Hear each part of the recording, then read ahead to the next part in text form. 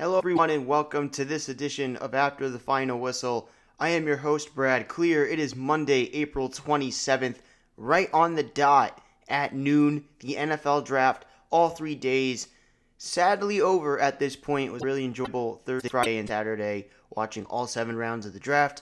This episode here of After the Final Whistle, very simple. We're going to go through every team, and we're going to analyze their draft day 1, 2, and 3 selections, maneuvering, all that, and I'm going to get grades for every team for this past NFL draft. So, waste any time. Let's get right into it. We'll go up division, and we'll start off in the AFC East.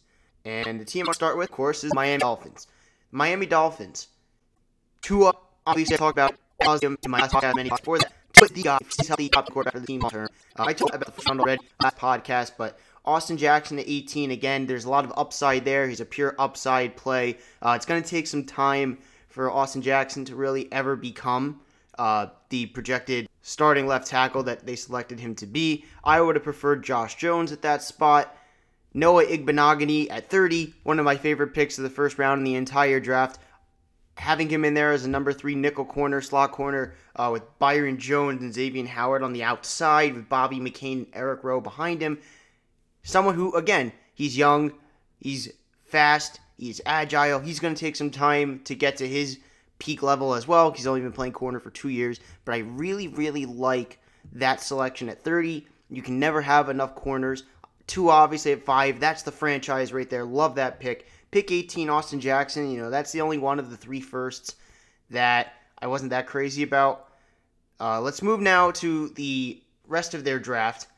So, second round, they went in there at pick 39, Robert Hunt. I liked that pick there. I was talking about it on Twitter and as the draft was happening. When you're a team like the Dolphins, who's really, you're in the initial stage of your team building process, you don't want to lock yourself into certain prospects at certain positions and disallow yourself from being able to select prospects at certain positions moving forward. Robert Hunt can play guard or tackle. For example, if they had picked they picked Austin Jackson at 18. If they had gone with a pure offensive tackle there at 39, if they picked an offensive tackle in a future draft, they would have, in essence, have wasted one of those 2 picks because you're only playing 2 tackles at once, obviously. So you need to get a guy who you could say, hey, we can keep our team-building options flexible. We can give ourselves versatility and optionality. So if we draft a tackle in a year and we like what we have there, we can move Hunt into guard. If we pick a guard next year who we really like, let's bump Hunt out to the outside and play him at tackle. So I like Robert Hunt a lot. I think that he'll challenge for a spot right away. I don't think Austin Jackson's going to be a starter right away. I think long-term, Hunt's probably best off at right guard. So you have, in these 2 picks with Jackson and Hunt, you have a guy who's going to play left tackle and a guy who could play either right guard or right tackle. You have Eric Flowers, who presumably would play left guard. And then you would look to occupy your center spot long term. You still have Michael Dieter. He picked in the 3rd round last year if he ever becomes a solid starting quality player. You have Jesse Davis for 2 more years. Not that much money. I think he's just kind of a stopgap there.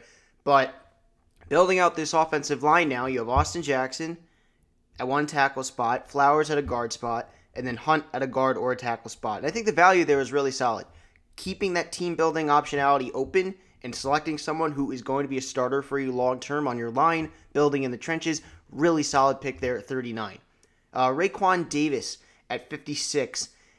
I wasn't crazy about this pick. 56 and 70, they came out of it with Raekwon Davis and Brandon Jones. They could have come out of that with Ashton Davis and Neville Gallimore. I think that would have been a much better result. As far as Raekwon Davis is a run stopper. He's not going to be a factor in the pass rush or getting after the quarterback. He's going to be a situational run stopper, a 2-down player. So that is, they did need to add on the interior of their defensive line. I like Christian Wilkins, but they could have used, another addition there. I just think there are better options available. Neville Gallimore, Justin Madubuike immediately come to mind. Not necessarily a bad pick, but I think it was a reach a bit. And I think he's a bit of a situational player, and I think there were better players available at the position at that spot. Again, a situational run stopper rather than a guy who can stop the run and get after the quarterback. And then at pick 70, Brandon Jones. I kind of like this pick.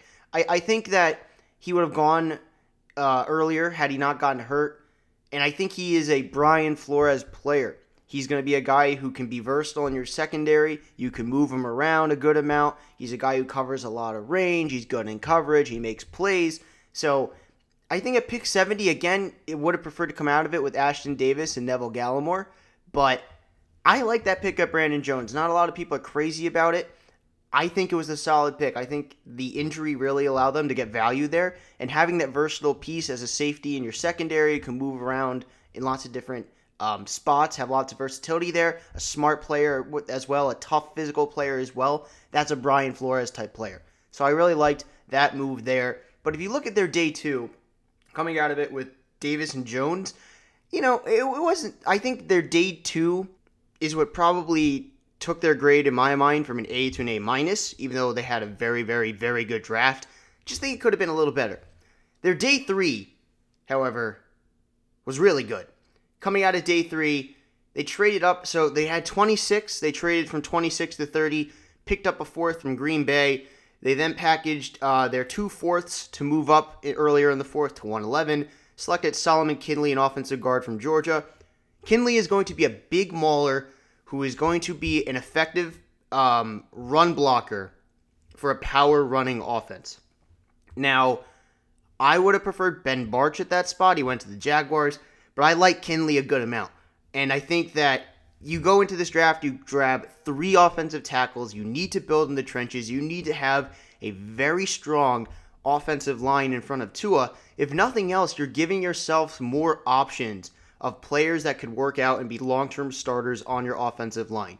Like I said, Flowers, Hunt, Jackson. Now you have Solomon Kindley as well. You have Michael Dieter in the mix as well. You have Jesse Davis in the mix as well. So there's lots of options at that offensive line spot across the board. And look, I like the consolidation there, moving up earlier in the round. You get a guy that you really like who could be a contributor. I would like to see Kindley be more effective as a pass blocker. But man, if you have a power running offense, Kindley's just going to be a big mauler who just creates space and creates holes up front. So I like that pick as well. Really here, where they just absolutely killed it in this draft was the 5th round. They came in there in the 5th round and came out of it with Matt Breida. They traded a 5th to San Francisco for Matt Breida. I like Matt Breida a lot. He has to stay healthy, but when he's been given consistent run and opportunity, he's performed at a high level. And I like the complementary duo there of Jordan Howard and Matt Breida. They didn't spend a premium resource or pick on a running back. They used $5 million in cap space and a 5th round pick. I liked Breida as a trade option much more than Leonard Fournette. I really think if he stays healthy, and if you're having him in this duo with him and Howard, I think there's a chance that he can. He's shown that he can be an effective running back there. So I like that duo there. I like the use of resources. It was a better running back than they would have gotten with anyone else at that pick. They also go in there in the 5th. Jason Strowbridge can play on the interior of the defensive line or off the edge out of North Carolina. And then one of my favorite picks of the entire draft, they then trade up to 164 and get Curtis Weaver. Curtis Weaver should have gone in the late second round of this draft. Curtis Weaver, to me, I know he doesn't necessarily pop off the super athletic, but the guy just produces. 34 sacks over the course of his college career. The guy gets after the quarterback. And this is a team who is building their defense around pass coverage, but you still need to have quality off the edge. And they're building just a nice quantity of depth and a good room there as far as edge guys in signing Shaq Lawson and signing Emmanuel Ogbah. Now they've added Jason Strowbridge, who can bounce inside or outside, can play as a 3-4 defensive end, can play in the interior as well. Curtis Weaver off the edge as well. You're creating a lot of depth at that spot, if nothing else. And to me, the value in Curtis Weaver at 164 is extraordinary. So coming in there in the 5th round and coming out of it with Jason Strowbridge, with Curtis Weaver, and with having traded for Matt Breida, that's the best 5th round you could have asked for this team. And then the 6th and 7th, long snapper Blake Ferguson out of LSU, and Malcolm Perry, quarterback, wide receiver, running back from Navy. Malcolm Perry is a speedster. He's going to be able to really basically be a gadget player. They can do a lot of interesting stuff with him. But we look at the Dolphins overall in the macro. They came into this draft with 14 picks. They came out of it having made 11 picks, picked up a 6th round pick next year, and got Matt Breida out of it. They got a franchise quarterback, 2 potential starters in the offensive line, a depth piece on the offensive line, a nickel corner, a depth piece on the interior of the defensive line, a versatile safety, and two guys they can add to their edge rotation.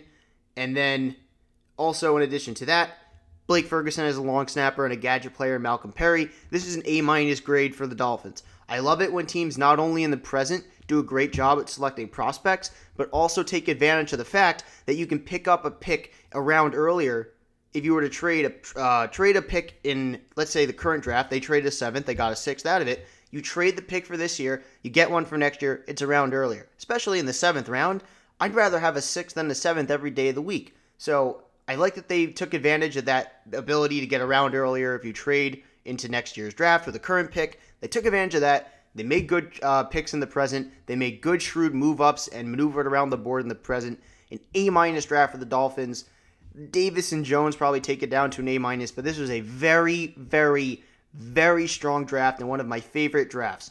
The fish tank, it's off to a very good start. I think there is a lot of optimism to be had with Chris Grier and Brian Flores building out this new Miami Dolphins team. I think they had a stupendous draft. Next, we stay in the AFC East. Let's go to the Buffalo Bills. At pick 54, A.J. Epineza, the edge out of Iowa. Pick 86, Zach Moss, running back out of Utah. Gabriel Davis at pick 128, wide receiver out of Central Florida. Jake Fromm, quarterback out of Georgia at 167. Tyler Bass, the kicker out of Georgia Southern at 188. Isaiah Hodgins, wide receiver out of Oregon State at 207. Dane Jackson, corner out of Pittsburgh at 239. Let's start off with those first two picks there. AJ Epineza, I wasn't as crazy about him as other people were, but I still recognize that he was to me, a solid early to mid second round prospect. To go in there and get him at pick 54 when you're a team who has an elite level defense, already has a ton of talent coming off of the edge, getting after the quarterback, and really at all levels of your defense, adding a player in Epineza who is going to be an immediate contributor, he's going to get after the quarterback, and is going to be a starting level edge rusher, and getting him all the way at 54, and adding him to this already fearsome defense that you have, that's great value there, and I thought was an excellent use of their first pick in this draft. And then Zach Moss at 86. Zach Moss is going to be a great complement to Devin Singletary. I really like Devin Singletary. Zach Moss is going to occupy the Frank Gore role, but do a way better job and get more run with it. Zach Moss is, he's effective in pass coverage. He's a big, bruising, physical runner. He's beast mode light. And I think him and Singletary as a long-term complementary duo at that running back spot. Great value in Moss at 86. I think Moss has the chance to be a really, really effective running back in this league for a long time. I also kind of like the fact that they went kicker in the 6th round there. Looking at their kicker spot, Steven Hauschka, older, only has 2 more years left. They could cut him if they wanted to and have cap savings before this year or next year. So getting another kicker in the room can't hurt. Overall, nothing really wowed me about Davis, Hodgins, or Jackson's selections. Jake Fromm, I'm not crazy about. I get it as a steady backup. I think he is a career backup, a guy who maybe steps in for a game if a guy's hurt. He's not a starting quarterback in this league. I'm not a fan. But just for Epineza and Zach Moss, really strong values there who will contribute immediately. I'll give the Bills a nice B+ in this draft. Next, we move within the AFC East to the New England Patriots. And man, the New England Patriots, as per usual, they maneuvered all across the board on draft day. And I thought it was really interesting just to look at what their picks initially were in this draft and how they maneuvered and traded up and traded down and traded all around. Their first round pick, obviously, they got great value there, turning 23 into 37 and 71. Traded out of their original second because that was the Mohamed Sanu trade. Anthony Jennings in the 3rd round. Comp 3rd they traded. The other comp 3rd they traded. The original 4th they traded. Their 5th round pick they traded. Their 6th round pick they traded. Their 2 comp 6 they traded. And their 7th they traded. The only pick that they did not trade from what they originally had going into the draft was a 3rd round pick at which they picked Anthony Jennings. They went all over the board here to get their guys. Came out of it with Kyle Duggar, the center from Lenoir-Rhyne, Josh Uche, an edge from Michigan, Anthony Jennings, edge outside linebacker from Alabama, Devin Asiasi from UCLA, Dalton Keene from Virginia Tech, Justin Rohrwasser, kicker from Marshall, Michael Onwenu, interior offensive lineman from Michigan, Justin Herron, an offensive tackle from Wake Forest, Cash Mulea, a linebacker from Wyoming, and Dustin Woodward, an interior offensive lineman from Memphis. So the first 5 picks here, Dugger, Uch, Jennings, Asiasi, and Keene, those are so typical Patriots picks. Dugger, there is a safety, a physical safety who is rangy, who is a guy who can be effective coming into the box as a box safety, can be effective as a deep safety, can make plays on the ball, very effective in coverage, can get down there and make differences in the run game as well. I think with Dugger, that is a very Patriots-type player, and I was not surprised at all to see him go to the Patriots at 37. We want to talk about Patriots players. Josh Uch at 60. Josh Uch is kind of what their replacement for Kyle Van Noy is going to be. Uch is going to be able to line up as a 3-4 outside linebacker, bring pressure off the edge, stand up as an off-ball linebacker, put his hand in the ground coming off the edge. So you have a lot of versatility with Josh Uch, and Anthony Jennings, the same thing. Edge, linebacker, outside linebacker. These are guys you can move around a lot, have come off the edge, and you're just building depth on the outside of that defense, pressuring the quarterback. Devin Asiasi and Dalton Keene, 2 athletic tight ends with upside. They clearly wanted to address this tight end position. I still personally think they should have selected Irv Smith in the second round last year from Alabama. He ended up with Minnesota. But looking there, just at that part of the draft, Justin Rohrwasser, they picked him in the 5th round after cutting Gostkowski. They maneuvered across the board. They got guys in there who are Patriots players. I like Dugger, physical safety. He's going to make a difference all across the field. You have these versatile guys and Josh Uch and Anthony Jennings. Uch, to me, steps basically right into what Kyle Van Noy's role was. I think the Patriots had a nice, solid draft here. I'll give them a B. I thought it was very solid getting their guys, getting guys that fit the mold of what they're going for. Versatile, physical players on the defensive side of the ball, and athletic tight ends that they can mold and bring in to their offense. Next, let's go to the New York Jets, one of my favorite drafts of any team in the league. First piece of business that I really liked that they did. They came into the second round with pick 48. They turned pick 48 into 59 and 101.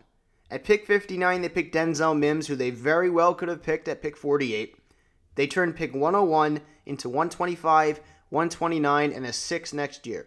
So effectively, they turned pick 48 into Denzel Mims, James Morgan, Cameron Clark, and a 6 next year.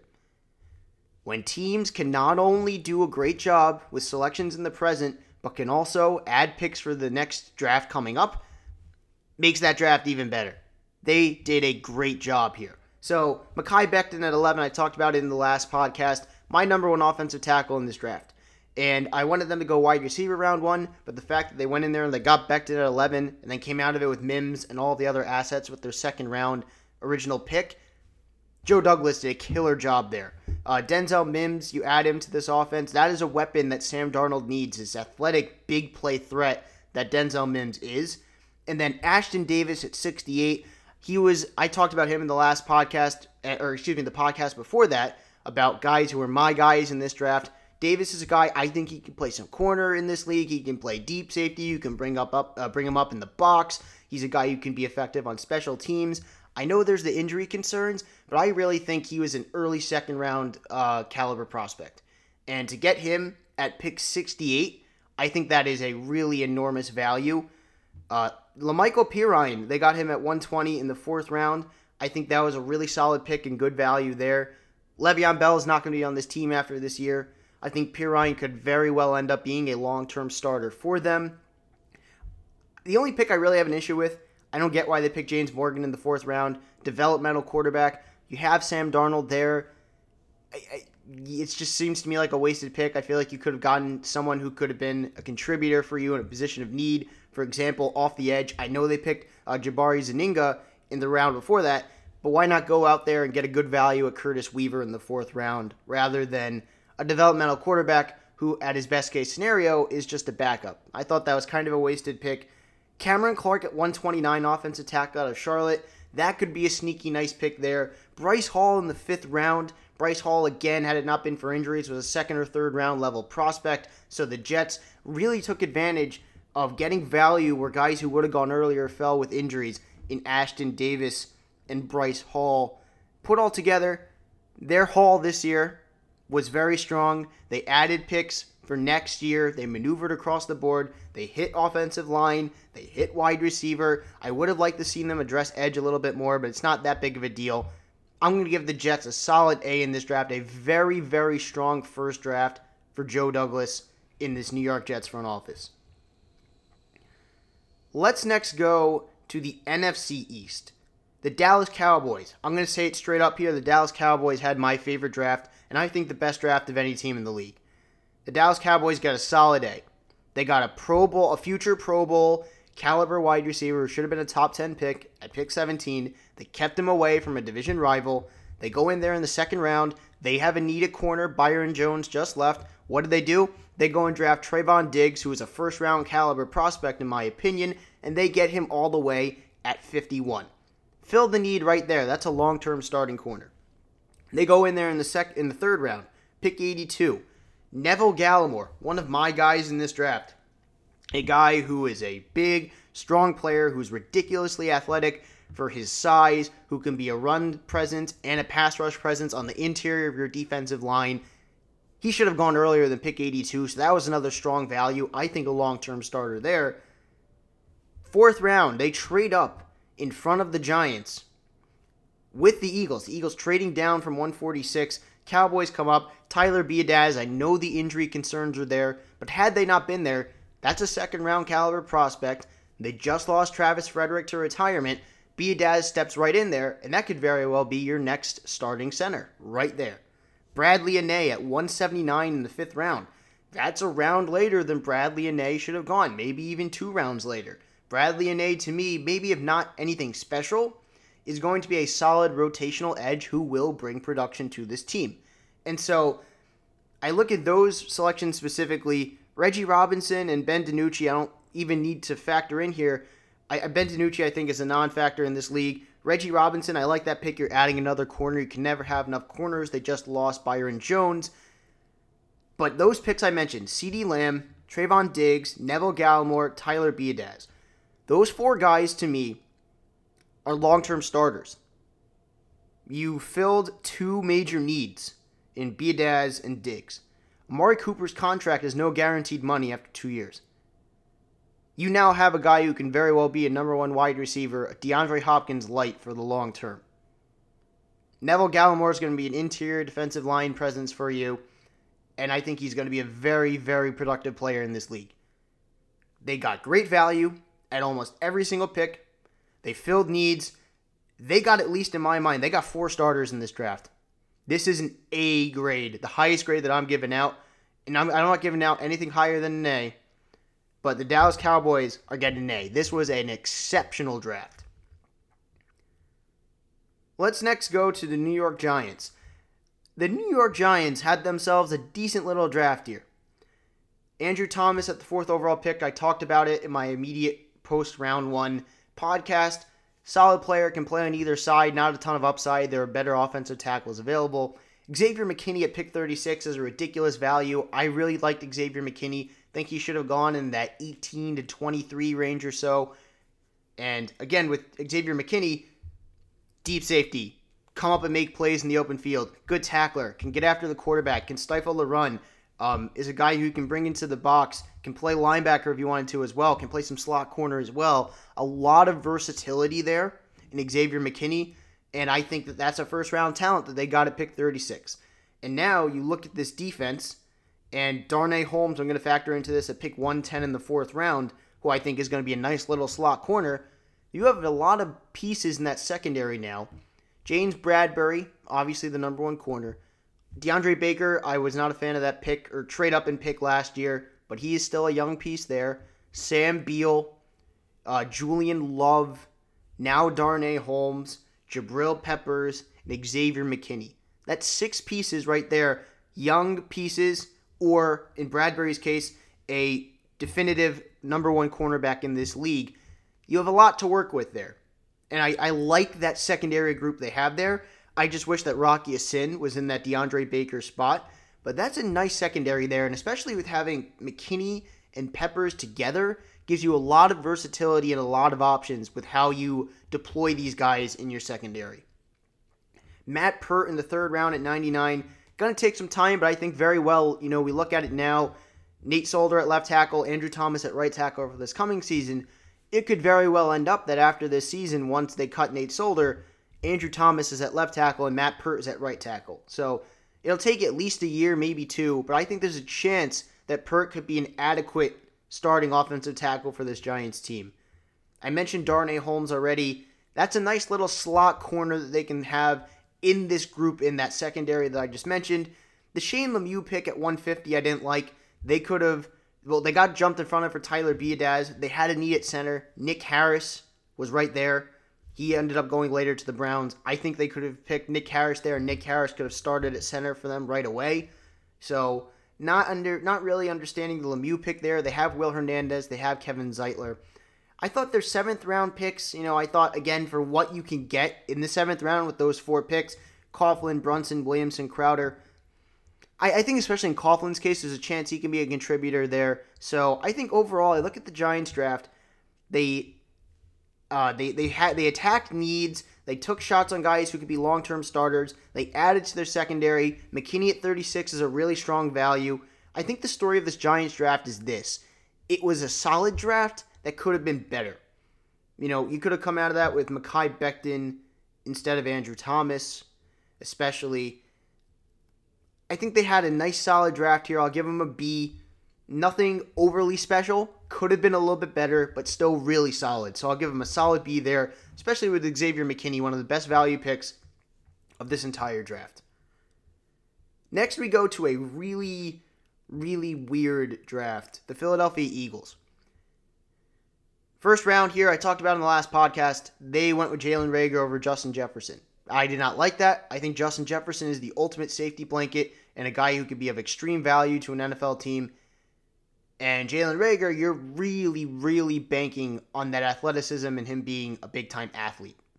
And I mentioned that then, and clearly, between, one, the fact that Deshaun Jackson had said to LaShawn McCoy that Howie Roseman told him the team is going for speed, and we've seen the rest of the wide receiver picks they made in this draft, they really, in a way, were kind of just infatuated with adding as much speed on offense as they possibly could.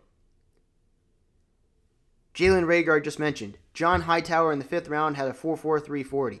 Quez Watkins in the 6th round had 4.35 40. Right there, that's 3 wide receivers who all 3 of them are built on athleticism, speed, big-time playmaking. And then we go to Jalen Hurts in the 2nd round. I'll say this. I like Jalen Hurts as a prospect a lot. I've said that on this podcast before. I think Jalen Hurts is my quarterback 3 of this draft, and I think he could be a nice, if nothing spectacular, a nice, adequate starter quarterback in this league. Mobile, strong accuracy. But here's the thing. The Eagles here, I understand that Carson Wentz is a player who has dealt with injuries, and you could label as injury prone if you wanted to. I understand that. I understand that if he were to get hurt, you now have a really, really, really strong backup in Jalen Hurts. But the best case scenario for this team is that Jalen Hurts either doesn't play or is really a gadget player who has special packages for him at certain times throughout the game. You really don't want Jalen Hurts to play if you're the Philadelphia Eagles, because if he's playing, that means Carson Wentz is yet again injured. I like Carson Wentz a lot. I think he's a really, really good quarterback. I think the fact that he has injury issues, I think people don't recognize just how good he is. But if he's healthy, Jalen Hurts isn't playing more than a play here or there. And Jalen Hurts is not a gadget player. Now, I've also seen people say, it's all right because he's a good quarterback, and if he has a good preseason, you can trade him for a second in the future.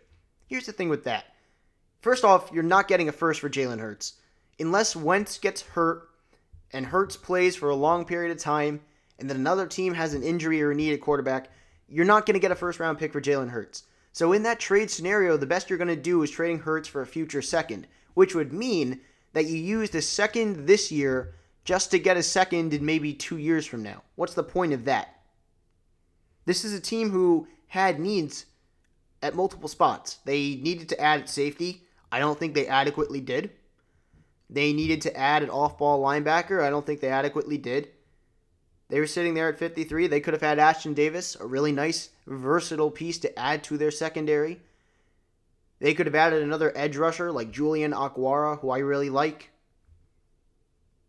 I think that the value, just as far as pick 53 in Jalen Hurts as a prospect, just in that sense, yeah, there's a lot of value there.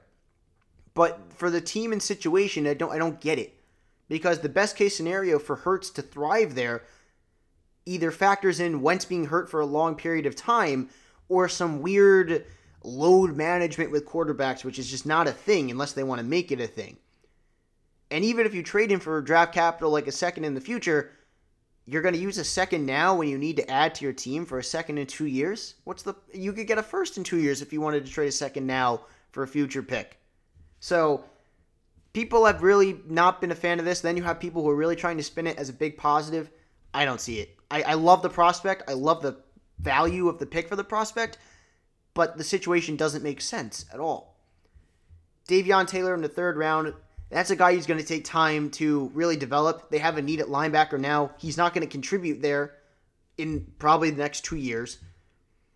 Kayvon Wallace, again, a safety/corner from Clemson. That was really their only stab at attacking the secondary in this draft. Again, I think they needed to add more at the safety spot in this draft, and they didn't. I thought that was probably a round early for Wallace there in the fourth. Jack Driscoll at the end of the fourth round, I really like that pick. And then to further it there, talking about offensive tackles from Auburn, Prince Tega Wanogho has been one of my favorite prospects in this draft. I think there's a huge amount of upside there as a long-term offensive tackle. I think he should have been a late second to early third round pick, probably late second round pick, and they got him all the way in the sixth. That's one of the best values of the entire draft. So that bumps up the Eagles' grade, in my opinion, because you got a guy there who could very well be a long-term starter for you at a premium position in the sixth round. I know he has the knee injury, and I know he might be a rawer player, but look at Wanogho's tape. He performed well against high-level edge rushers that he was competing with. I think he has a lot of upside as a long-term starting offensive tackle in this league, and I think Driscoll could be a nice piece for depth on this offensive line for a long time. I mentioned all the wide receivers already. Philadelphia sports fans probably not crazy about adding a player named Sean Bradley in the draft, but again, Temple guy, I thought that was a nice little pick there as well. Put it all together, the fact of the matter is this. They got a little bit obsessed with speed, and I think, especially in the case of Reagor, they passed on a prospect who was better and safer. You look at this wide receiver room now, you have Deshaun Jackson, you have Jalen Reagor, you have Alshon Jeffrey, you have Greg Ward. At tight end, you have Zach Ertz, and you have Dallas Goedert. You picked J.J. Arcega-Whiteside last year. You made the trade again. We talk about their infatuation with speed. They took pick 190 and turned it into Marquise Goodwin and 210. That trade I don't have an issue with. Move back 20 spots in the sixth round. You pick up a guy who could be a contributor. That's fine. But again, it's another example of their real obsession in this draft with adding speed. I think, to give him a positive, I think that Howie Roseman did a very good job on day 3 with maneuvering around the board, moving down a lot, really moving across the board a really significant amount. And I think that they got good value on day 3, especially I mentioned in Wanogho. I like the pick of Driscoll. And Goodwin, you switch 190 for 210, you pick up Goodwin. Sure, why not? So their day 3 work was good. Day 1 and day 2 left a lot to be desired. So I'm going to give the Eagles a C+ in this draft. Just not a fan of it. I just think situationally, Hurts doesn't make sense, even though it was good value for the prospect. And I think that them being too obsessed with speed made them take a lesser prospect in Reagor when they really needed that safety blanket like Jefferson. In that wide receiver room where I just mentioned, you have big play guys with speed like Jackson. Now like Jalen Reagor. Now like Marquise Goodwin. You have your steady hand receiver as Alshon Jeffrey, who is washed, and J.J. Arcega-Whiteside, who did not have a good rookie season, and Greg Ward, who he was good when everyone else was injured, but can he really be that player again for another season? I think they needed that steady hand type wide receiver, and they did not come out of this draft with that. So I'll give the Eagles a C plus in this draft. Next, we go to the Washington Redskins. I'm going to go with a B for the Washington Redskins. Chase Young's the best player in this draft. Antonio Gibson in the third round. I think Antonio Gibson could be a nice, solid weapon on offense. He could be a guy you could give the ball to in the backfield as a running back. You could deploy him as a wide receiver. Kind of that positionless offensive player kind of ilk. That's what Antonio Gibson is. And this team needed to add playmakers and offensive weapons to this team, especially at receiver. Saahdiq Charles in the fourth round, that could be a really strong value. I think if things work out with Charles, they can work out his off-field issues.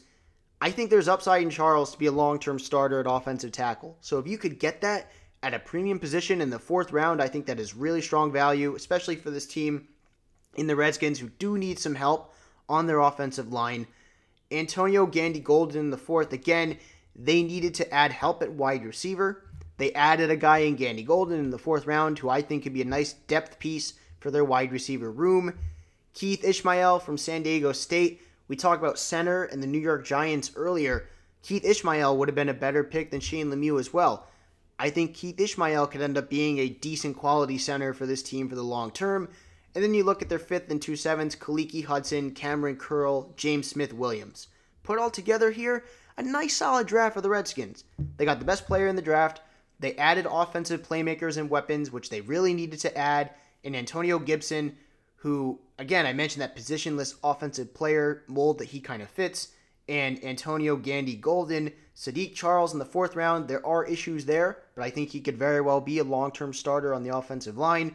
I think there's a chance that Keith Ishmael could be as well. So they attacked a need of the offensive line. They attacked the need of adding receiver and adding playmakers. Really nice, solid draft here for the Redskins. I'll give them a solid B. Well, next, let's go to the AFC South. Let's start with Bill O'Brien and the Houston Texans. Now, they started off good. Ross Blacklock at 40 was a really strong value on the interior of your defensive line, a guy who can really pressure the quarterback and really stifle the run. I thought Blacklock at 40 was a really strong value. Jonathan Greenard, though, at 90, I know there was maybe a trade, maybe there wasn't a trade with them in Detroit. Greenard got a lot of buzz in this draft process. I'm not a fan of him as a prospect. And then just the rest of this, John Reed in the fourth round, a shout out to Mount Laurel, New Jersey, which is where the show is being recorded and he's from. John Reed, I think, could be a nice value in the fourth round, but Charlie Heck in the fourth, Isaiah Coulter in the fifth, just kind of meh. So Blacklock was a solid pick. Reed was a solid pick, a premium position in Reed. Got him in the fourth. I think could be a nice contributing depth corner for a long period of time. Also like the fact that they pulled the trait that I mentioned earlier, like the Dolphins did, where you trade a 7th and pick up a 6th in the following year. With that being said, outside of Blacklock and Reed as a depth piece, I don't really think they came out of much with this draft. I think people do want to be a little more negative on it just because it was Bill O'Brien, but at the same time, I don't think this was that good of a draft for them. I'll give them a C+ for this draft. Blacklock was solid. I like Reed in the fourth round. But whether the trade was botched or not, the Greenard selection was not great based on who was on the board. And outside of the pick on Blacklock and Reed, the best thing they did was trade a 7th for a 6th next year. Not that great. Next, we go to the Indianapolis Colts. Chris Ballard, always moving around the board, always shuffling around the board. Michael Pittman and Jonathan Taylor. They traded up to 41 to get Jonathan Taylor, selected Michael Pittman outright at 34. So they came into the second round with 34 and 44, came out of it with 34 and 41. Jonathan Taylor is my favorite running back in this draft. I think he is going to be an absolute stud, a bell cow running back who is a beast, an athletic specimen, physical runner. Would like to see him add some more ability as a pass catcher out of the backfield.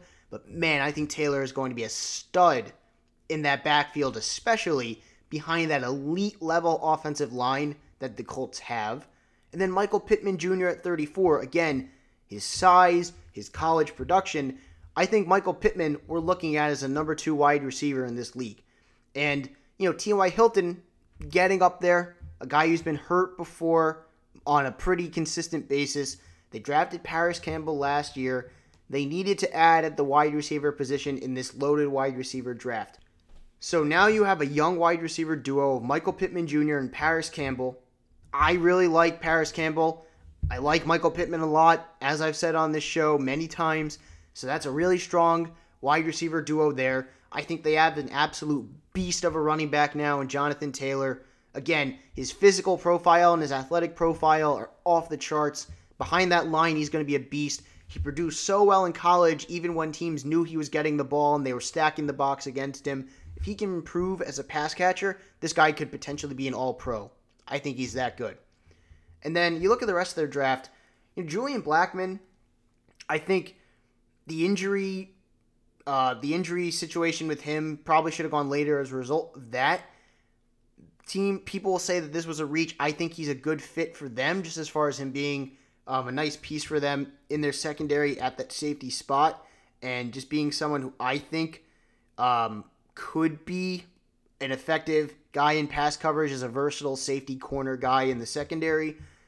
Jacob Eason in the fourth. I knew they were going to come out of this, or I knew they wanted to come out of this draft with a quarterback.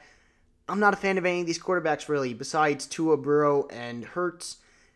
I don't see Jacob Eason really amounting to anything in this league. Maybe he doesn't have to be because they picked him in the fourth round, but that's a career backup. I think they got it best in the fourth, so I'm not that crazy about that pick. Really not crazy about any of their picks from the fourth round on. So their first two picks were really, really strong. I think Blackmon was a nice little pick for them just based off the fact that I think, especially at safety, he was really strong at coverage, has the ability to be versatile and play corner as well. I'll give the Colts a B for this draft. I just think their back half of the draft was not that great. I know they picked up the extra sixth, trading Quincy Wilson to the Jets, but the first two picks were so strong that I think it really boosts the overall quality of this draft. So I'll give the Colts a solid B because they got what I think could be an all-pro running back and a number 2 wide receiver for the long term. Next, we go to the Jacksonville Jaguars. I really like the Jacksonville Jaguars draft. I give them an A- in this draft. CJ Henderson, K'Lavon Chaisson, I talked about on my last draft podcast, but again, I think you have 2 long-term contributors there, not necessarily elite-level players. I think Henderson is a high-quality cornerback 2, low-quality cornerback 1. Chaisson is a number 2 off the edge. But again, 2 guys who will be contributors. In the second round, Laviska Shenault. Laviska Shenault, I kind of look at as someone who's probably going to deal with injuries on a consistent basis for his whole career. But when he's healthy, he's a really athletic, interesting player. Basically in a running back's body in a wide receiver. Big-time playmaker, just makes plays, and is a difficult player to match up with and game plan for. I just think he's going to have injury concerns consistently through his whole career. Devon Hamilton in the third round, I really like that pick at 73. They picked him before Neville Gallimore, so I wasn't that crazy about that. But looking at Devon Hamilton again, we talk about a big body presence in the middle of your defensive line. He's a guy, again, kind of like what I mentioned with Raekwon Davis earlier. He's going to be an absolute beast as a run stopper. May not be that great in the pass rush, getting after the quarterback. But man, you talk about a big body player who's going to be effective on the interior of your defensive line, stopping the run. That's what Devon Hamilton is going to be, a really strong 2-down situational player there. Ben Bartch in the fourth round. Really strong value there at 116. I think Ben Bartch, whether it's at tackle, whether it's at guard, I think there's a lot of upside there, and I think in 3 years from now, it is possible that we look at Ben Bartch and we see a guy who's a consistent starter on this Jaguars offensive line. Shaq Quarterman, I thought it was a bit of a reach there. I like Colin Johnson in the 5th round. I think personally for me, if you can get a huge, big-bodied, really tall wide receiver, Colin Johnson is 6'6". I think you get a big red zone threat like that. That's the type of player in the 5th round I would like to take a shot on every single time. So I really like that pick there. Jake Luton in the 6th round. Again, I'm not a fan of picking quarterbacks unless you think they're really going to be a starter and it's a premium pick used to pick the quarterback. So I kind of look at that as a wasted pick. But just looking at it here, Henderson, Chaisson, Shenault, Hamilton, and Bartch, really, really strong picks. I like taking a shot on Colin Johnson. Josiah Scott in the 4th, I thought that's a project pick there. There are better corners available. I'm going to give him an A- though, for a couple reasons here. not only do I think they picked guys who have upside and can be long-term contributors, a lot of these guys are upside plays and are not going to be huge immediate contributors. They're not going to make collectively a huge impact on this team right away. The Jacksonville Jaguars are in prime position to be the team best positioned for Trevor Lawrence in next year's draft. They did not affect that with the players they brought in this draft and still added players who should be long-term solid contributors.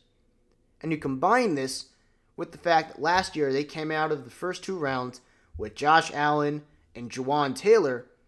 They still have Yannick Ngakoue. They filled the Jalen Ramsey spot with CJ Henderson. They have a nice young edge rusher duo in Chasen and Josh Allen. They have Miles Jack. They signed Joe Schobert. They got a run stopper in the middle of their defensive line. They added another athletic, versatile playmaking wide receiver piece in Laviska Shenault. There are some nice young pieces on this Jaguars team to be excited about. And put all together, they have extra draft capital next year as well. My early prediction here, I think they're getting Trevor Lawrence next year. And once that happens, Trevor Lawrence is going to be a beast. We could be looking again at a really unique opportunity for the Jacksonville Jaguars to build a long-term, sustained winner. And not only, and going back to the prospects in this draft, they attacked premium positions. Corner, edge rusher, wide receiver, shot on Ben Barch, a shot on Josiah Scott at corner, another wide receiver in Colin Johnson, picked a corner in the 7th, premium positions. So, I think the Jaguars, I will give the Jaguars, as I mentioned, an A-, a nice solid draft here, based a lot on upside, but that won't affect their ability in the short term to be a team in position to get Trevor Lawrence. Next, we go to the Tennessee Titans. I'm not big on Isaiah Wilson, so I kind of expected him once we were there at 29 with their needed tackle. They didn't trade down. I kind of thought he'd be the guy. I like the value on Christian Fulton a pretty good amount. At 61 there, I think he's a guy who could be a starting corner in this league. Outside of that, though, I'm not really blown away by any of the Titans picks here. I kind of think, with Wilson, that's a big upside play there. I'm not that crazy about him. Outside of Fulton, I don't look at anyone in this draft class with Wilson, Fulton, Evans, Murchison, McDonald, Jackson. I don't see any long-term starter any high probability long-term starters from this draft besides Christian Fulton.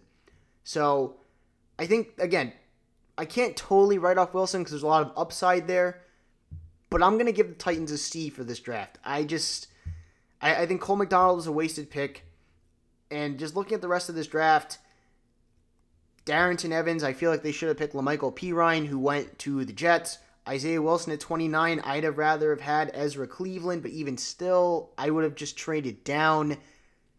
Outside of Fulton, I'm not really crazy about any of these picks, so I'll give the Titans a C in this draft. Next, we go to the NFC South. The Carolina Panthers went 7 for 7 on defense. Derrick Brown at 7. Again, Derrick Brown is going to be a really solid player. However, they should have picked Isaiah Simmons. Isaiah Simmons and having his versatility all across your defense, players like that do not come around often. A player like Derrick Brown is a replicable player. Isaiah Simmons is not. I'm not saying Brown's going to be bad. I think Brown will be a really solid player, but I think Isaiah Simmons is going to be a great player. Second round, Yetur Gross-Matos at 38.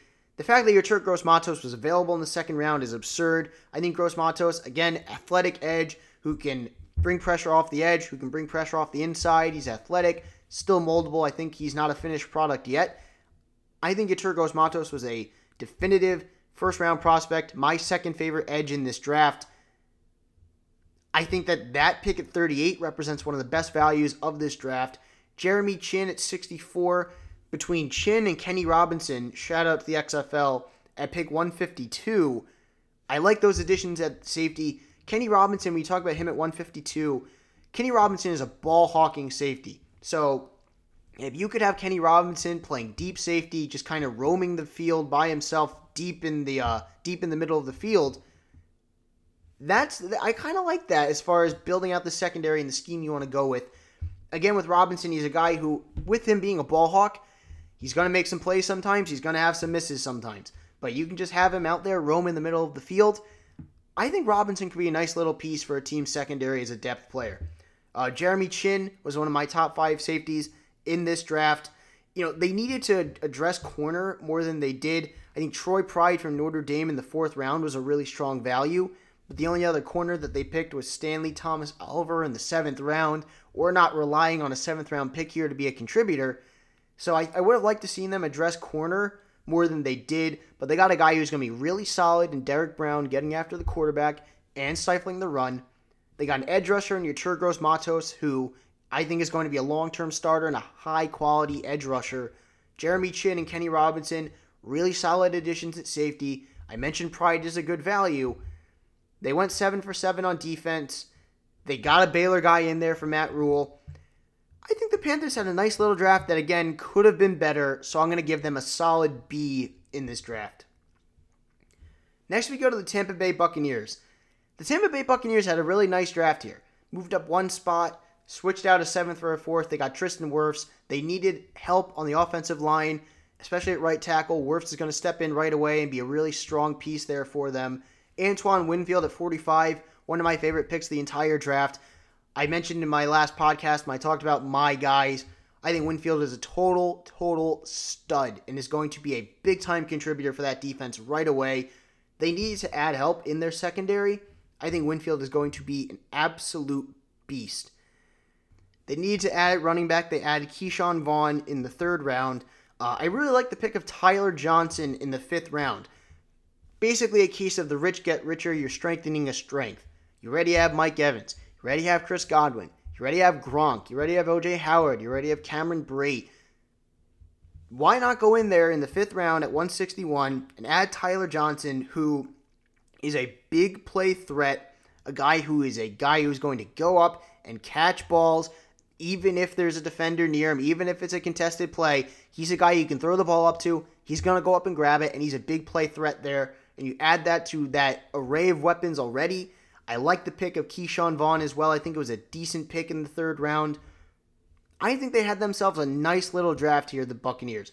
They really attacked a need on the offensive line. They added a guy who I think is going to be a beast in the secondary where they had a need. They added another pretty solid weapon at the wide receiver spot. Added a needed running back. I would have really liked to seen them get Clyde Edwards-Helaire in that backfield. Unfortunately, it did not work out. But nonetheless, I look at this Buccaneers team. I'm going to give them a solid B+ here. I think this is a really solid draft. Actually, no, I'm going to give them an A-. I'm going to give them an A-. I think Wirfs and Winfield addressing needs and to come out of those need addressings with those 2 prospects and adding Johnson, I think that's an A- draft. I think they had a really strong draft here. I'm really excited to see how all of these additions and all of these weapons play out for this Buccaneers team. Then we go to the Atlanta Falcons. The Atlanta Falcons, their first 3 selections in this draft, no one who's going to be overly spectacular, but I think 3 solid players. A.J. Terrell, I kind of had him in that tier again in the pre-draft process alongside guys like Trayvon Diggs and like Christian Fulton. I think A.J. Terrell is not going to be a spectacular player. I think he'll be a solid, nice little number 2 quality corner. Nothing special, but I think a solid, adequate starter. Marlon Davidson, whether it's on the interior of your defensive line, whether it's off the edge, I kind of look at Davidson, and I think, yes, it's a bit of a project-type pick, but I think the versatility there, I think in the long term, maybe he doesn't necessarily be anything overly special, but I think you're getting a contributing player that has versatility along your defensive line. And at Matt Hennessy at 78, I think you're getting a long-term starting center. So those 3 picks there, no one overly spectacular, but 3 solid selections there. In the 4th round, Michael Walker and Jalen Hawkins, address linebacker, address safety, added a punter in the 7th round. I'll give the Falcons a solid B in this draft. Again, nothing special, but in those first 3 picks, just 3 solid guys who I think will be contributors for them in the long term. And then the New Orleans Saints to round out the NFC South here. The Saints, Zach Bond at 74 is one of the best values of this draft. I think Zach Bond is a total stud. Again, stifles the run, gets after the quarterback, really strong in pass coverage. I kind of liken him to Kyle Van Noy. He should have been a late first, early second round prospect. They got him at 74. Cesar Ruiz, they picked at 24. Again, they had a need on the interior offensive line. He can play at guard or he can play at center. They packaged a lot of picks, sent them to the Vikings, got it for Adam Troutman, traded back in with a 6th next year to get into the 7th to pick a quarterback in Tommy Stevens from Mississippi State. They went out and signed Jameis Winston right away after the draft. Don't really get going in there for Stevens in the 7th round. The way I look at this draft for the Saints was this. The additions of Ruiz and Bond were really strong. They packaged a lot of picks into Troutman, so the quality of this draft I think was really solid with Ruiz and Bond, but the quantity should have been more than it was. So I'll give them a B, but had they kept more of their later picks and maneuvered around the board a little bit, I think it very well could have been a B+ or an A-, but I'll give them a solid B in this draft. Great value in Bond, good value in Ruiz. Ruiz, a player at a position of need right away. Bond, not necessarily the prototypical off-ball linebacker they had a need for, but a guy who can be a really versatile piece in their defense. I'll give the Saints a solid B in this draft. Next, let's go to the AFC West, and let's start with the Los Angeles Chargers. Not a fan of this draft. Now, it was obvious based off of their offseason moves and how they were positioning themselves coming into the draft. It was obvious that they were going to go with the quarterback, and Justin Herbert ended up being that quarterback. I've made my sentiments on Herbert known previously on this podcast. I'm not a fan and I'm not a believer. I did not like the trade at all of them going in there, trading 37 and 71 for 23. That's a lot to get in there for Kenneth Murray. I like the player. I hate the value that they put in there to get there. That was just not worth it at all. Looking at the rest of this draft, Joshua Kelly was a nice little addition at running back. They already have Austin Eckler, though, and they already have Justin Jackson. So, I think it was a decent little addition, but they could have probably looked at a different position had they wanted to. KJ Hill in the 7th round was a really strong value, but I can't get over the fact of, 1, committing your franchise to Justin Herbert, and 2, trading 37 and 71 for 23. They could have come into this draft and said, hey, we have the chance to add a premium or a high-quality player at offensive tackle, a premium position where we have a need. They could have gone in there and added anyone besides Andrew Thomas because they have a need. Or they could have gone in there and added Isaiah Simmons, and you would have had a ridiculous, versatile, flexible, elite-level athlete combination on the defensive side of the ball where you already have a ton of talent. You could have had Derwin James and Isaiah Simmons in the same defense. So there were chances at that 6th pick to really add difference-making players to this team, and you still could have gone out there and had, you have Tyrod Taylor in there. You could have signed Cam Newton also, and you could have had Cam Newton and Tyrod Taylor as your quarterback room. I think that could have been a sufficient, solid quarterback duo for the year, and you could have added yourself a long-term tackle. You could have added yourself a ridiculous Swiss Army knife. In addition to having already a ridiculous Swiss Army knife in Derwin James, you would have had both guys who both would have been looked at as having gone too early or too late in the draft and should have gone earlier.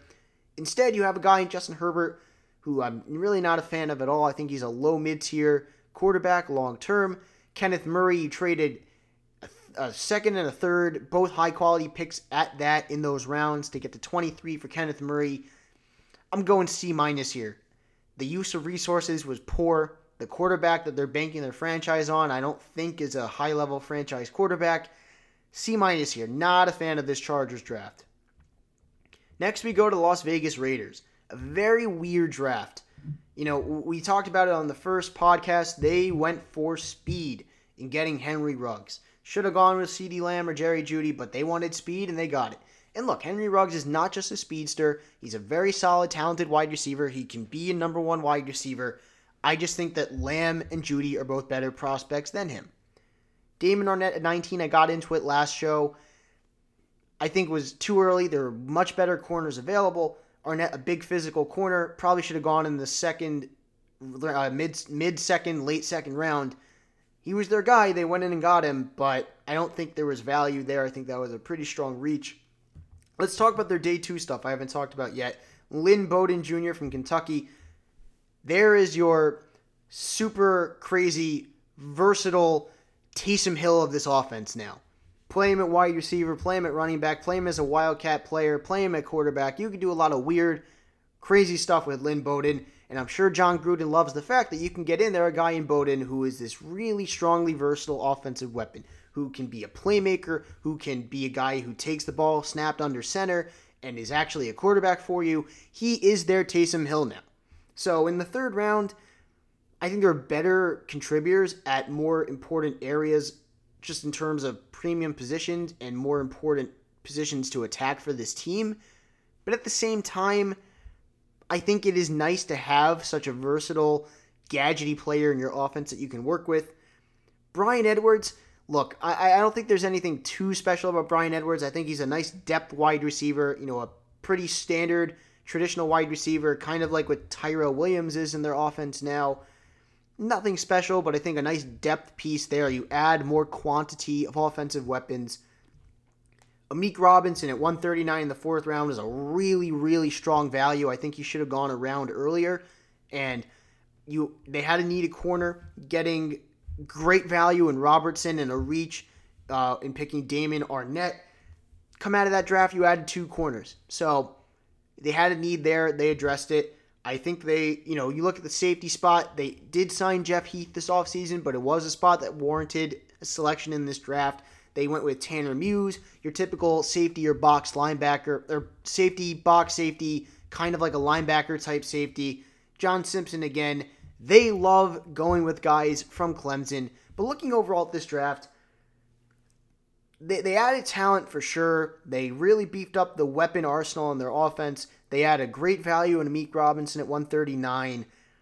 But this draft was just kind of weird. They valued certain attributes really highly. And I think they passed on better players and prospects just because they were sort of infatuated with certain players as their guy. So if I had to come up with a grade for this, I'll give them a B- because I still think they had a solid draft, but I just think that it could have been better, and it was a good draft, but it could have been better, and it was a little bit weird at times. So I'll give them a B- in this draft. Let's then look here at the Denver Broncos. The Denver Broncos, to me, had one of my favorite drafts. I'm giving them a solid A. Jerry Jeudy without having to trade up. KJ Hamler, a speedster wide receiver out of Penn State, another weapon for Drew Lock. Lloyd Cushenberry, I think, is a long-term starter at center. Albert O at 118 was my favorite tight end in this draft. Albert O, 4.49 40 as a tight end. Big-time athleticism, speedy tight end as far as the position is concerned. A lot of athletic upside there. I really like that addition. And having him in there as a complement at the tight end spot to Noah Fant. Again, you're just adding weapons around your franchise quarterback, or what might be your franchise quarterback, and giving him every available option to succeed. And then just looked at it here, just looking at their offseason prior to the draft, and the draft itself. You franchise tag Justin Simmons so he didn't go anywhere. You then go out there and you sign Graham Glasgow as a guard on your offensive line, in addition to drafting Lloyd Cushenberry at center. You sign Melvin Gordon as your running back, in addition to having Philip Lindsay there as well. You're able to draft Jerry Jeudy without having to trade up. You draft KJ Hamler in the second round, a speedster, another weapon for Drew Lock. You have Cortland Sutton in place. You draft Albert O, and you now have Noah Fant and Albert O at tight end. You have the aforementioned wide receivers that I just mentioned. And then you look at the rest of the draft again, as I've been addressing. We go to the defensive side of the ball. You add a corner and a Netane Moody going back to the offensive line. You add another guy, not only Glasgow, not only Lloyd Cushenberry, but Netane Moody at 181. I think he is an offensive guard who starts for this team in the long term. So, on the offensive side of the ball, this offseason, they have done a superb job. They've given Drew Lock, who they really seem to be positioning to be their long-term franchise quarterback. If he's the guy and if he's going to succeed this year, they're giving him all the weapons and all the chances to succeed. He's got 2 strong running backs. They have a long-term number one wide receiver now in Jerry Jeudy. They have a long-term, really strong number two wide receiver in Courtland Sutton. They added KJ Hamler in the second round. They added three guys at the offensive line. One a really solid starter right now. Two guys drafted who I think could be solid starters. They added another tight end with great athleticism. In addition to Fant, who they added a tight end in last year's draft. This offense is loaded with weapons, and they have given themselves a ton of young players to build this offense out in a linear fashion alongside of Drew Lock's development. So I love what the Broncos have done this offseason. I love the draft that they had. They're getting a solid A from me. And then one thing I forgot to mention there, didn't really address the defensive side of the ball enough with their offseason. Jarrell Casey for just a seventh. AJ Bouye for a mid-round draft pick when they had plenty of them. I mentioned Michael Ojemudia as well, I think as a nice long-term slot corner for them. Just put all together, I think the Broncos have just had perhaps one of, maybe not the best, but one of the best off seasons of any team in the league, combining their great free agent moves and their great draft. This is an off season that has really improved this Broncos team. And this Broncos team now, as far as their long-term outlook and even their short-term outlook, in my opinion, is very, very strong. John Elway has had a dynamite offseason thus far. I can't say enough positive things. A solid A for this draft and a solid A for their overall offseason. Let's stay in the AFC West here. Let's keep it moving along. And let's go to the Kansas City Chiefs, the reigning defending Super Bowl champions. Clyde Edwards-Helaire in the first round. I already got into it. My co-running back 1, Brian Westbrook 2.0 under Andy Reid. Willie Gay Jr. in the second round. Willie Gay Jr. is one of my 5 top linebackers in this draft. There are off-field concerns, but I look at Willie Gay Jr. and I see a guy who is a prototypical modern off-ball linebacker. He's got great speed. He's got great size. He's got great athleticism. He's good in pass coverage. If everything stays okay off the field, this is a great value pick for them at 63. And then Lucas Niang, I think, again, has the potential to be a long-term starter for this team. So in those 3 selections alone, I think they got a lot of really solid value. I think in Clyde Edwards-Helaire, he fits their offense and what Andy Reid does perfectly. I'm going to give the Chiefs a solid B in this draft. Now let's move it along from the AFC West, and let's move it to the NFC West. The Arizona Cardinals, who I think had one of the best drafts in the entire league. Isaiah Simmons at 8 went way lower than he should have. I mentioned it in the last podcast. This guy is going to be a stud.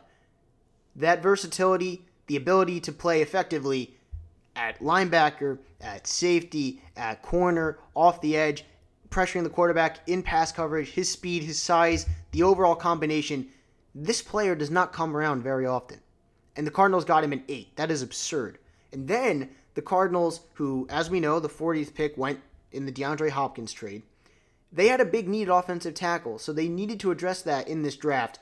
And Josh Jones, who, in my mind, the Dolphins should have taken at 18 over Austin Jackson, they get him at 72 in the third round. That is ridiculous.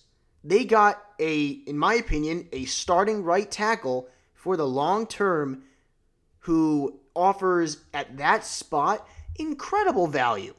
That's a first round caliber prospect at a premium position that for this roster was a major need, and they got it in the third round, and they didn't have a second. Exceptional work coming out of this draft, effectively turning your first three round of picks into Isaiah Simmons as part of a trade, DeAndre Hopkins and Josh Jones. Leki Fotu in the fourth round, that is just a big run stopper in the middle of your defensive line. Rashard Lawrence, in the fourth round as well, same thing. A big presence who is going to stuff the run in the middle of your defensive line. I like both of those picks, and especially with Fotu, I think Fotu has the chance to really be a beast in the middle of that defensive line. And then just look at this draft overall. I got to give it an A. Isaiah Simmons and Josh Jones, tremendous values. Josh Jones, a huge need, a first-round caliber prospect at a premium position all the way in the third. Fotu and Lawrence, I think, are really solid prospects that are going to be effective in the middle of their defensive line. Eno Benjamin in the 7th as a running back. I think he could have gone in the 6th, so I thought that was nice value there as well. Solid A here for Steve Keim and Cliff Kingsbury and this Cardinals organization. The Arizona Cardinals absolutely killed it in this draft. And moving forward with Kyler Murray, now having DeAndre Hopkins, and the offense they're going to have, now have added to their offensive line, added Isaiah Simmons to this defense, with now adding also guys in the interior of their defensive line to stuff the run. This is going to be a very exciting team moving forward. Next, we go to the Los Angeles Rams. The Rams had a weird draft in that I like some of the prospects that they took, but I'm not necessarily sure were the right picks for them, if that makes sense. I love Cam Akers at 52. I think he's going to be a great running back. But they picked a running back early in the second round last year. I know Darrell Henderson wasn't that good, but they picked him in the second round. So they picked a running back in the second round 2 years in a row. Van Jefferson at 57, they picked him ahead of Denzel Mims, and they still have Cooper Kupp and Robert Woods, and are supposedly giving a bigger role to Josh Reynolds, and Van Jefferson's already almost 24 years old. And I think Van Jefferson is solid, but I kind of looked at him as kind of being a mid-third round prospect. I know they picked him late second, so there's not that much of a difference, but I thought it was a bit early, especially considering that Denzel Mims went after this pick. And with the 3 wide receivers they had in place, I don't necessarily think they really needed to address wide receiver early on. And running back, again, I love the prospect, but it's 2 years in a row that they've picked a running back in the second round. Now, Terrell Lewis and Terrell Burgess in the third round, edge and safeties there, I have no issue with. Both of those guys, Lewis and Burgess should have gone earlier than they did. You had injury concerns in there and whatnot. But, again, safety, edge rusher, in the third round there in Lewis and Burgess. Burgess had a 90 PFF grade as far as his pass coverage was concerned last year with over 400 coverage snaps at Utah. I think Lewis is really solid as well. He would have gone earlier if there were not injury concerns. So those 2 guys in the third round I thought were really solid values. Looking at the rest of their draft, they drafted tight end Bryson Hopkins in the 4th round. And again, we talk about adding offensive weapons for Sean McVay, but they already had and have Gerald Everett and Tyler Higbee at tight end. So I think the fact of the matter with this, if you look at their overall draft, I like the Lewis and Burgess picks a lot. I love Akers as a prospect, but they picked a running back last year early as well. I just kind of look at their draft and they picked some prospects that I liked, but not necessarily guys who I think that they should have been spending these resources on. So I'm going to give them a B- here. I think they got a good amount of talent in, but the resources that they used and the positions that they targeted with their draft capital supply, when they're a team depleted of draft capital supply this year and next year as far as the first round picks are concerned, it could have been better even though they added talent. So I'll give the Rams a B- in this draft. Next we go to the Seattle Seahawks, who I am going to give a C. They had a weird draft.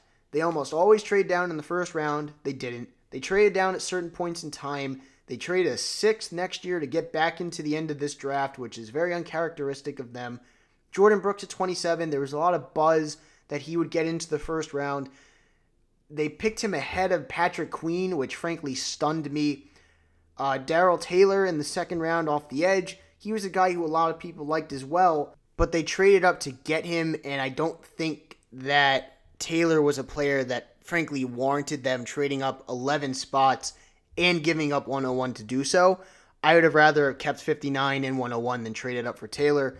And looking at the rest of this draft, Damian Lewis, interior offensive lineman from LSU. I think it's very possible that we can see Lewis come in there and be a starter for them at offensive guard right away, especially after having cut both Justin Britt and DJ Fluker after the draft. Looking at the rest of their maneuvering in this draft, again, as I come back to here, it just felt kind of uncharacteristic of a normal Seahawks draft. Staying put or trading up or trading down at certain points of the draft. DJ Dallas, okay value in the 4th round there. Not really a fan of anything they did on day 3 of the draft. Let me put it this way. They could have had 59 and 101, so they trade up to 48 for Darrell Taylor. Again, people liked him, but I don't think it was worth trading up for. They picked Jordan Brooks over Patrick Queen. They traded back into the draft, trading a future pick to get back in day 3. I think they just had a very weird draft, so I'm going to go with a C for the Seahawks. And lastly, the San Francisco 49ers. I'm going to give them a B+. Javon Kinlaw is going to be a stud in the middle of their defensive line, replacing the departed DeForest Buckner. They traded back one spot there, turned the 7th into a 4th, used that 4th as part of a trade package to get up from 31 to 25 for Brandon Ayuk. I mentioned in the last podcast, I like Brandon Ayuk a lot. Big-time athletic presence, big play threat. I like the duo of him and Deebo Samuel, especially in Kyle Shanahan's offense. But I would have rather stayed at 31 and kept the picks. Still gotten a good wide receiver at that spot. I think outside of Kinlaw and Ayuk, I wasn't wowed in any real way with their draft. They got that extra 5th in trading out Matt Breida. They were able to move up 20 spots in the 6th round and move off of Marquise Goodwin. Let's address the Trent Williams trade. They sent out a 5th in this year's draft and a 3rd next year. Joe Staley retired. They have Mike McGlinchey in there, but now you replace Joe Staley with Trent Williams, so you keep your offensive tackle spots as a huge strength of yours. Frankly, a 5th this year and a 3rd next year, it's the equivalent of trading a 4th and a 5th. You trade a 4th and a 5th for Trent Williams, even though he missed a year last year, with no issue. You do that every time. So I really like the value there in trading a 5th this year and a 3rd next year. Frankly, a 4th and a 5th for Trent Williams. So really solid value there, getting that high-level player to replace the retiring Joe Staley. Kinlaw and Ayuk I thought were great additions. Not a huge fan of anything as far as selections in the latter part of the draft with their few later remaining picks, but the getting Williams, the really strong selections in Kinlaw and Ayuk, getting some value back for Breida, getting off of Goodwin and moving up a little bit, I'll give the 49ers a B+ in this draft. Next, let's go to the AFC North, and then we'll hit the NFC North after that. The Cincinnati Bengals. The Cincinnati Bengals had a real nice draft. Didn't move around the board, stayed put, made their picks. Joe Burrow, we don't need to get into. Joe Burrow, absolute stud. T. Higgins to start the 2nd round. I would have liked to see them add at that wide receiver spot. They franchised A.J. Green. They still have Tyler Boyd. They still have John Ross. They still have Auden Tate. But that's definitely a spot that this team coming into this draft, obviously having Joe Burrow now, add as many weapons as possible on this offense around him. A.J. Green is not in their long-term future. He is a short-term future player because he's up there in age, has injury issues as well. Tyler Boyd, again, a real solid number 2 wide receiver. Auden Tate had some spurts that were nice last year. John Ross has never consistently stayed healthy. So get T. Higgins in there. I liked Michael Pittman more, but I think T. Higgins is going to be a real solid number 2 wide receiver as well. So getting him in there at pick 33, a long-term weapon for Joe Burrow. Love them going in there and getting a wide receiver like T. Higgins at 33. Moving from there, the pick of theirs that I disliked the most was Logan Wilson at 65. I know they wanted to address the linebacker spot, but frankly, I think they got a better linebacker at 107 in Akeem Davis-Gaither than they did at 65 in Logan Wilson. And I really think they should have gone for Josh Jones at 65. I think their offensive line could have used some additions. I know they're getting Jonah Williams back, the 1st-round pick from last year, who didn't play last year because of injury. I know that they have Bobby Hart. I know they signed Xavier Su'a-Filo this offseason. I think they could have used some help on the offensive line, and Josh Jones, for a team that could have used some offensive line help, a 1st-round caliber prospect to start the 3rd round, I think that could have represented really strong value for them. But nonetheless, we go back to Logan Wilson. Solid, but I think could have been a better pick at that spot. Akeem Davis-Gaither, I think, was a really strong value at the linebacker spot. I think he was a 3rd-round caliber prospect. Khalid Kareem, I think, was a 4th-round caliber prospect. Premium position off the edge. They got him in the 5th. I'll give the Bengals a really strong B+ here. They got themselves a franchise quarterback in place. They made solid additions across the board. The 3rd-round pick could have been better. Could have been nice to see them maneuver a little bit around the board and add some more draft capital.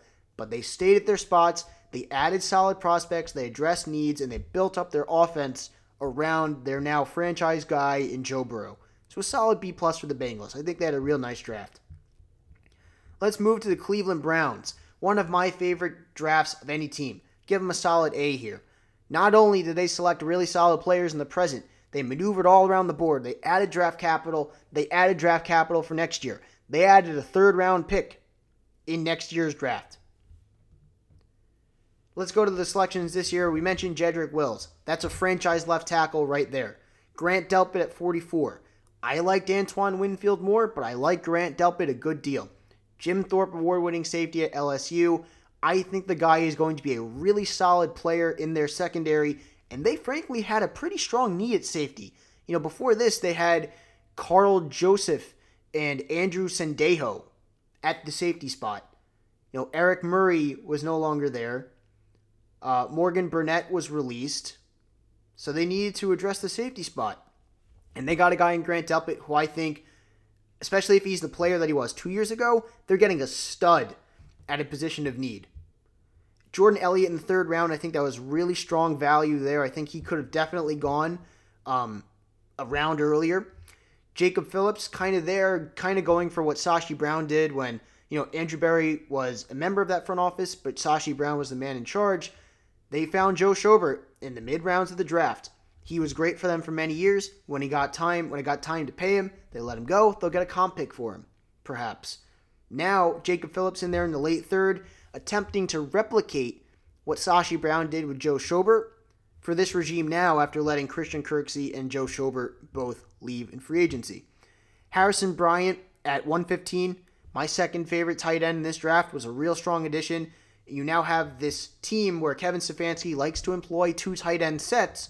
You have Austin Hooper, you have David Njoku, and now you have Harrison Bryant. Really strong value and a player that is valued in the scheme that Kevin Stefanski is going to run offensively. Nick Harris in the fifth round, I think he could be a starting center right away. To get him in there when, I think teams like the Giants I mentioned earlier really should have picked Nick Harris. I really like that selection there for them in the fifth round. That's a long-term starter for them potentially. And then Donovan Peoples-Jones in the sixth, he could have gone a round or two earlier. And they just go in there in the sixth round, and they get a great value, and they add quantity to their already strong array of weapons at receiver around Baker Mayfield. So they addressed their greatest need of offensive tackle. They added picks for next year. They addressed a big need of safety, and they just got value all across the board. The Browns, to me, have the makings of a playoff team this coming year.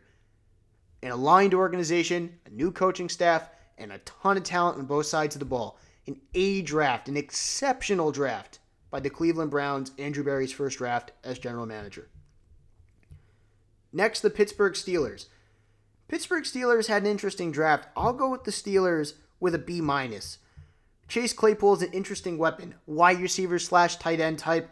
Alex Highsmith as an edge or linebacker in the third round. He was a prospect who a lot of people had interest in. I like the pick of Anthony McFarland Jr.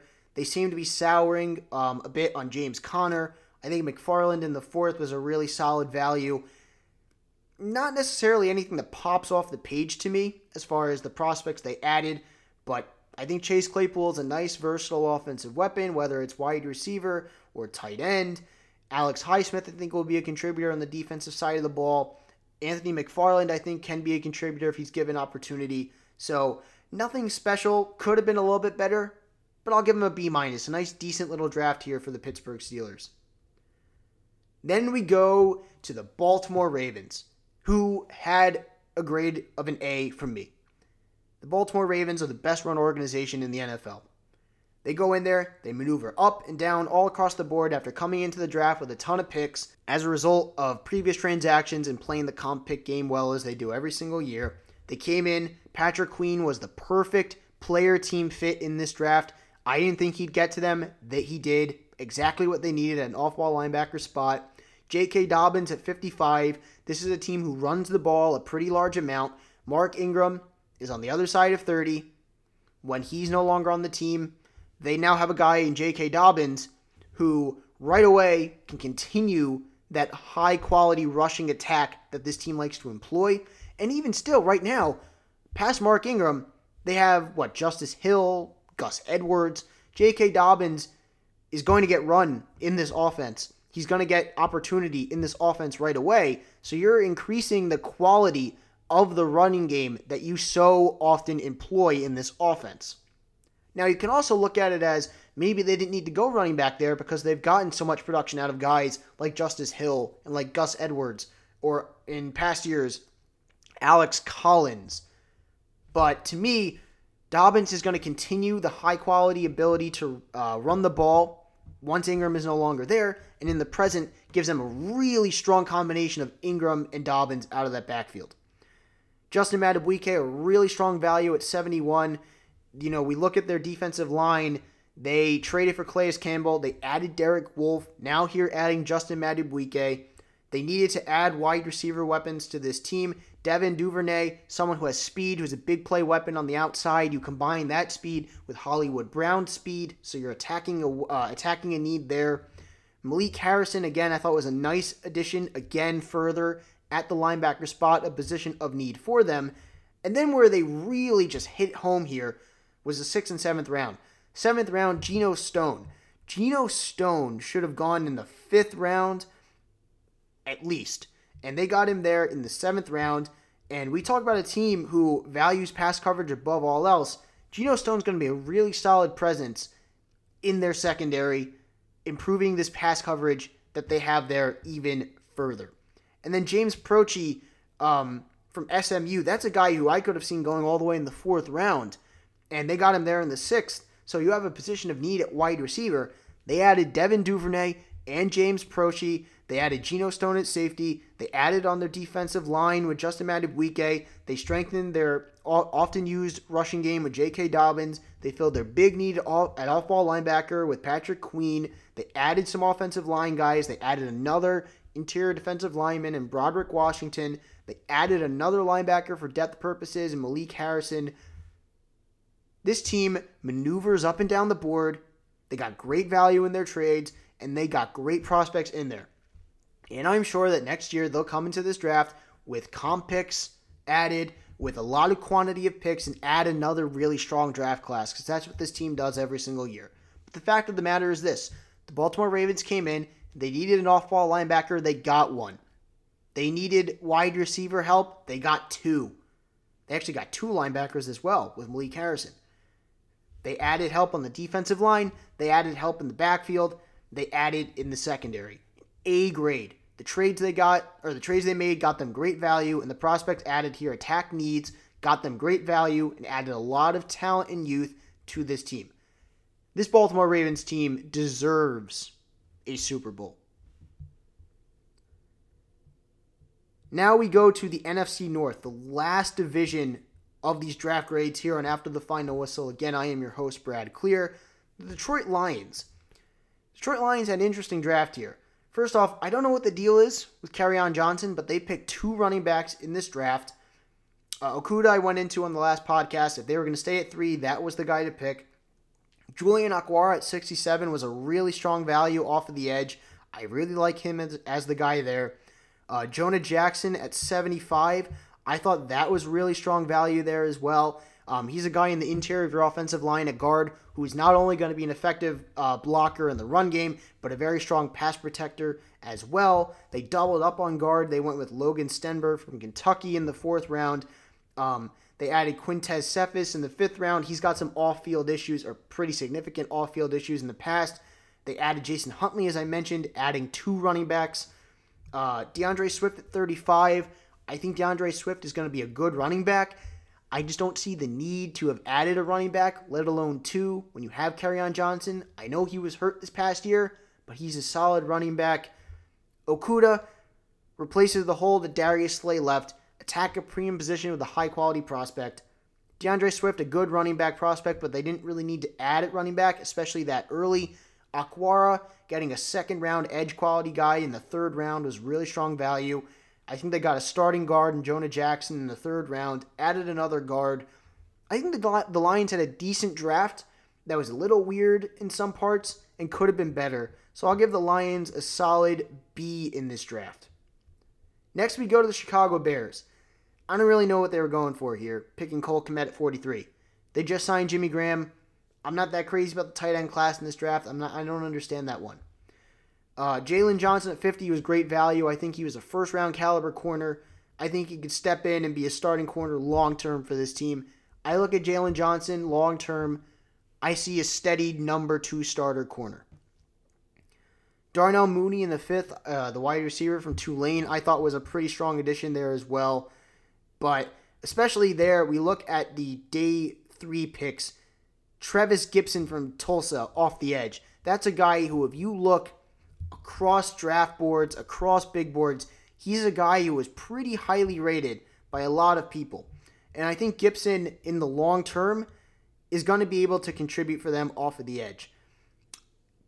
Just looking at this draft overall, the Kmet pick was weird. They didn't need a tight end. The Johnson pick was solid value. The Gipson pick was solid value. The Mooney pick was solid value. I'll give the Bears a B- in this draft. The Kmet pick should have been better. But outside of that, I think they got a decent amount of value at multiple other picks. So I'll give the Bears a B- in this draft. Next, we go to the Vikings. The Minnesota Vikings had an incredible draft, a solid A in my book. They got quantity and quantity of picks to the point where they made 1, 2, 3, 4, 5, 6, 7, 8, 9, 10, 11, 12, 13, 14, 15 picks. And not only did they make 15 picks, but they did what I love seeing teams do. They double dipped in not only adding high quality prospects in the present, but they added picks for next year's draft in doing so. What really kicked this all off here was they had 105. I mentioned the Saints trading a ton of picks to get up for Troutman. They had 105. They traded to the Saints, and they got 130, 169, 203, and 244 out of it. Then, later on in the draft, we see the Vikings and Rick Spielman go in there, and they take 155, which, as I just mentioned, was Trevis Gipson, and they turn that into a 4th next year. Then, we see them come back with with pick 201. They turn 201 and 209 with the Ravens into 225 and a 5th next year. Now, that took away the ability for them to add a really strong value in James Proche, but again, they added picks for next year. So, overall, the Vikings were able to add picks in next year's draft in the 4th round and in the 5th round. And were able to come out of this draft having made 15 picks. So they have extra picks next year and had a plethora of picks this year. Specifically, we talked about trade downs that really helped them here. I talked about the Brandon Ayuk trade up earlier for San Francisco. The Vikings stayed at 22 and picked Jefferson, traded down to 31 and got Jeff Gladney, as I addressed in the last draft. But they added, in the last podcast episode, but in this draft with that trade, they added not just 31, but 117 and 176. So, the Vikings did a great job amassing a ton of quantity of draft capital to allow them to move all around the board, get good prospects now, and add draft capital for next year. We've been over Jefferson and Gladney in the last episode. Ezra Cleveland at 58. This team had a needed offensive line. Ezra Cleveland, upside guy in the second tier of offensive tackles. I and many thought he was a first-round guy, or was going to be a first-round guy. Great value getting him in there at 58. 89, Cameron Dantzler.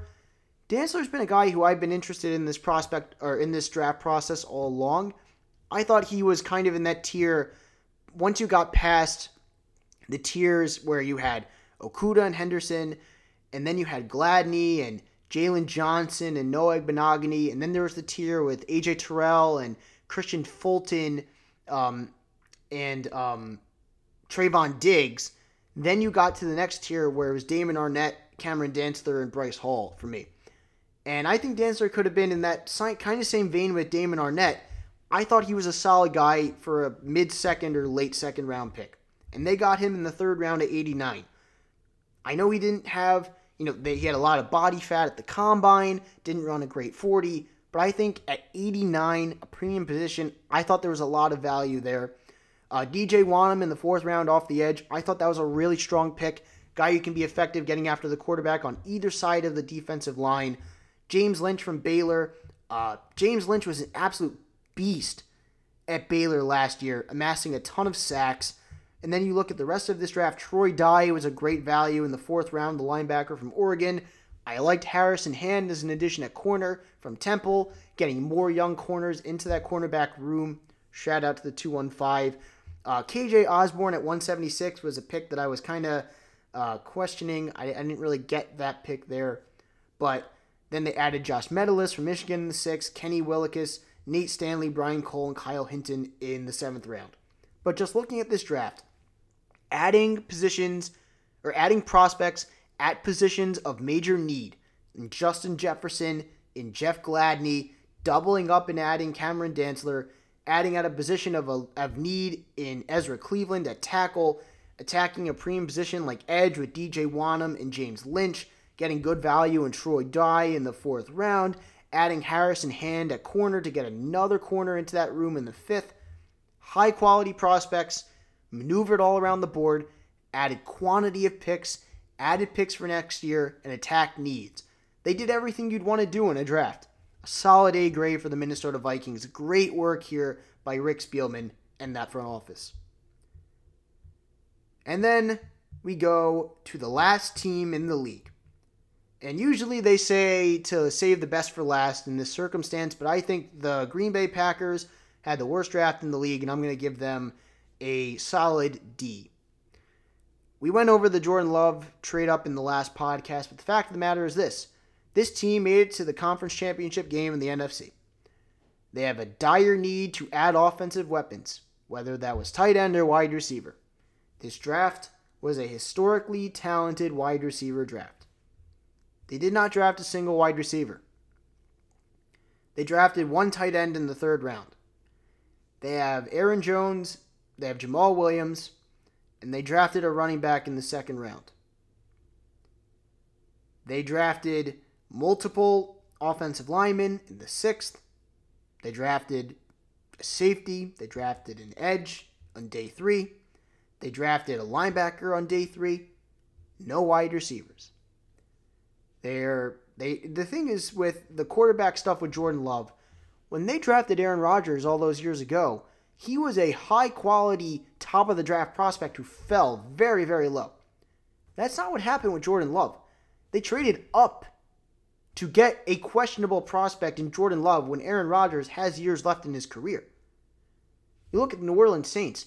Every year they try to maximize what's left of Drew Brees to win a Super Bowl. The Green Bay Packers played the comp pick game in free agency. Didn't add Austin Hooper. They drafted A.J. Dillon because Aaron Jones is going to become a free agent soon. They traded up to draft Jordan Love as the successor to Aaron Rodgers. You look at the Saints, they go all in on the present to maximize what's left of their quarterback. Aaron Rodgers has multiple seasons left. Drew Brees probably has one. And the Green Bay Packers look towards the future. They did not make the effort to maximize their chances of succeeding and winning in the present with Aaron Rodgers. They desperately needed wide receiver help. And how can you come out of this draft where there's a ton of wide receiver talent, not even one addition at the position? I don't get it. I really don't get it. And it's not as if they got a ton of value in that's the reason why they didn't go wide receiver. It just felt like they were intentionally ignoring the position. Now, I'm sure obviously that wasn't the case, but that's just almost what it felt like. It was just very strange to see them not address the position at all. And to see them address quarterback and running back where they did not need help in the short term with their first 2 picks, especially at running back. You can get sufficient production at running back with guys signed as free agents, as bargains, with late round picks. You had 2 guys who can contribute right now, and even still you use a resource like a 2nd round pick on a running back. You want examples of that running backs can contribute and be solid and give you solid production and sufficient production without using premium resources on them. Look no further than Aaron Jones and Jamal Williams. So they didn't make their team better for this coming season. They look towards the future instead of the present. They're not maximizing their present with Aaron Rodgers. So I'm giving them a D. I don't understand what their strategy was with this draft, and I am not excited of the prospect of banking the future of my franchise on Jordan Love. And with that, that will be all for all 32 NFL Draft team grades this episode here of After the Final Whistle. Again, I'm your host, Brad Clear. Be sure to follow me on Twitter at BradClear_, Clear spelled Klier. Shout out to you, the listener, shout out to the NFL draft. Shout out to the Dallas Cowboys, the Denver Broncos, Miami Dolphins, the Arizona Cardinals, the Cleveland Browns, the New York Jets, and all the other teams who had really, really strong drafts. And as always, goodbye and good night.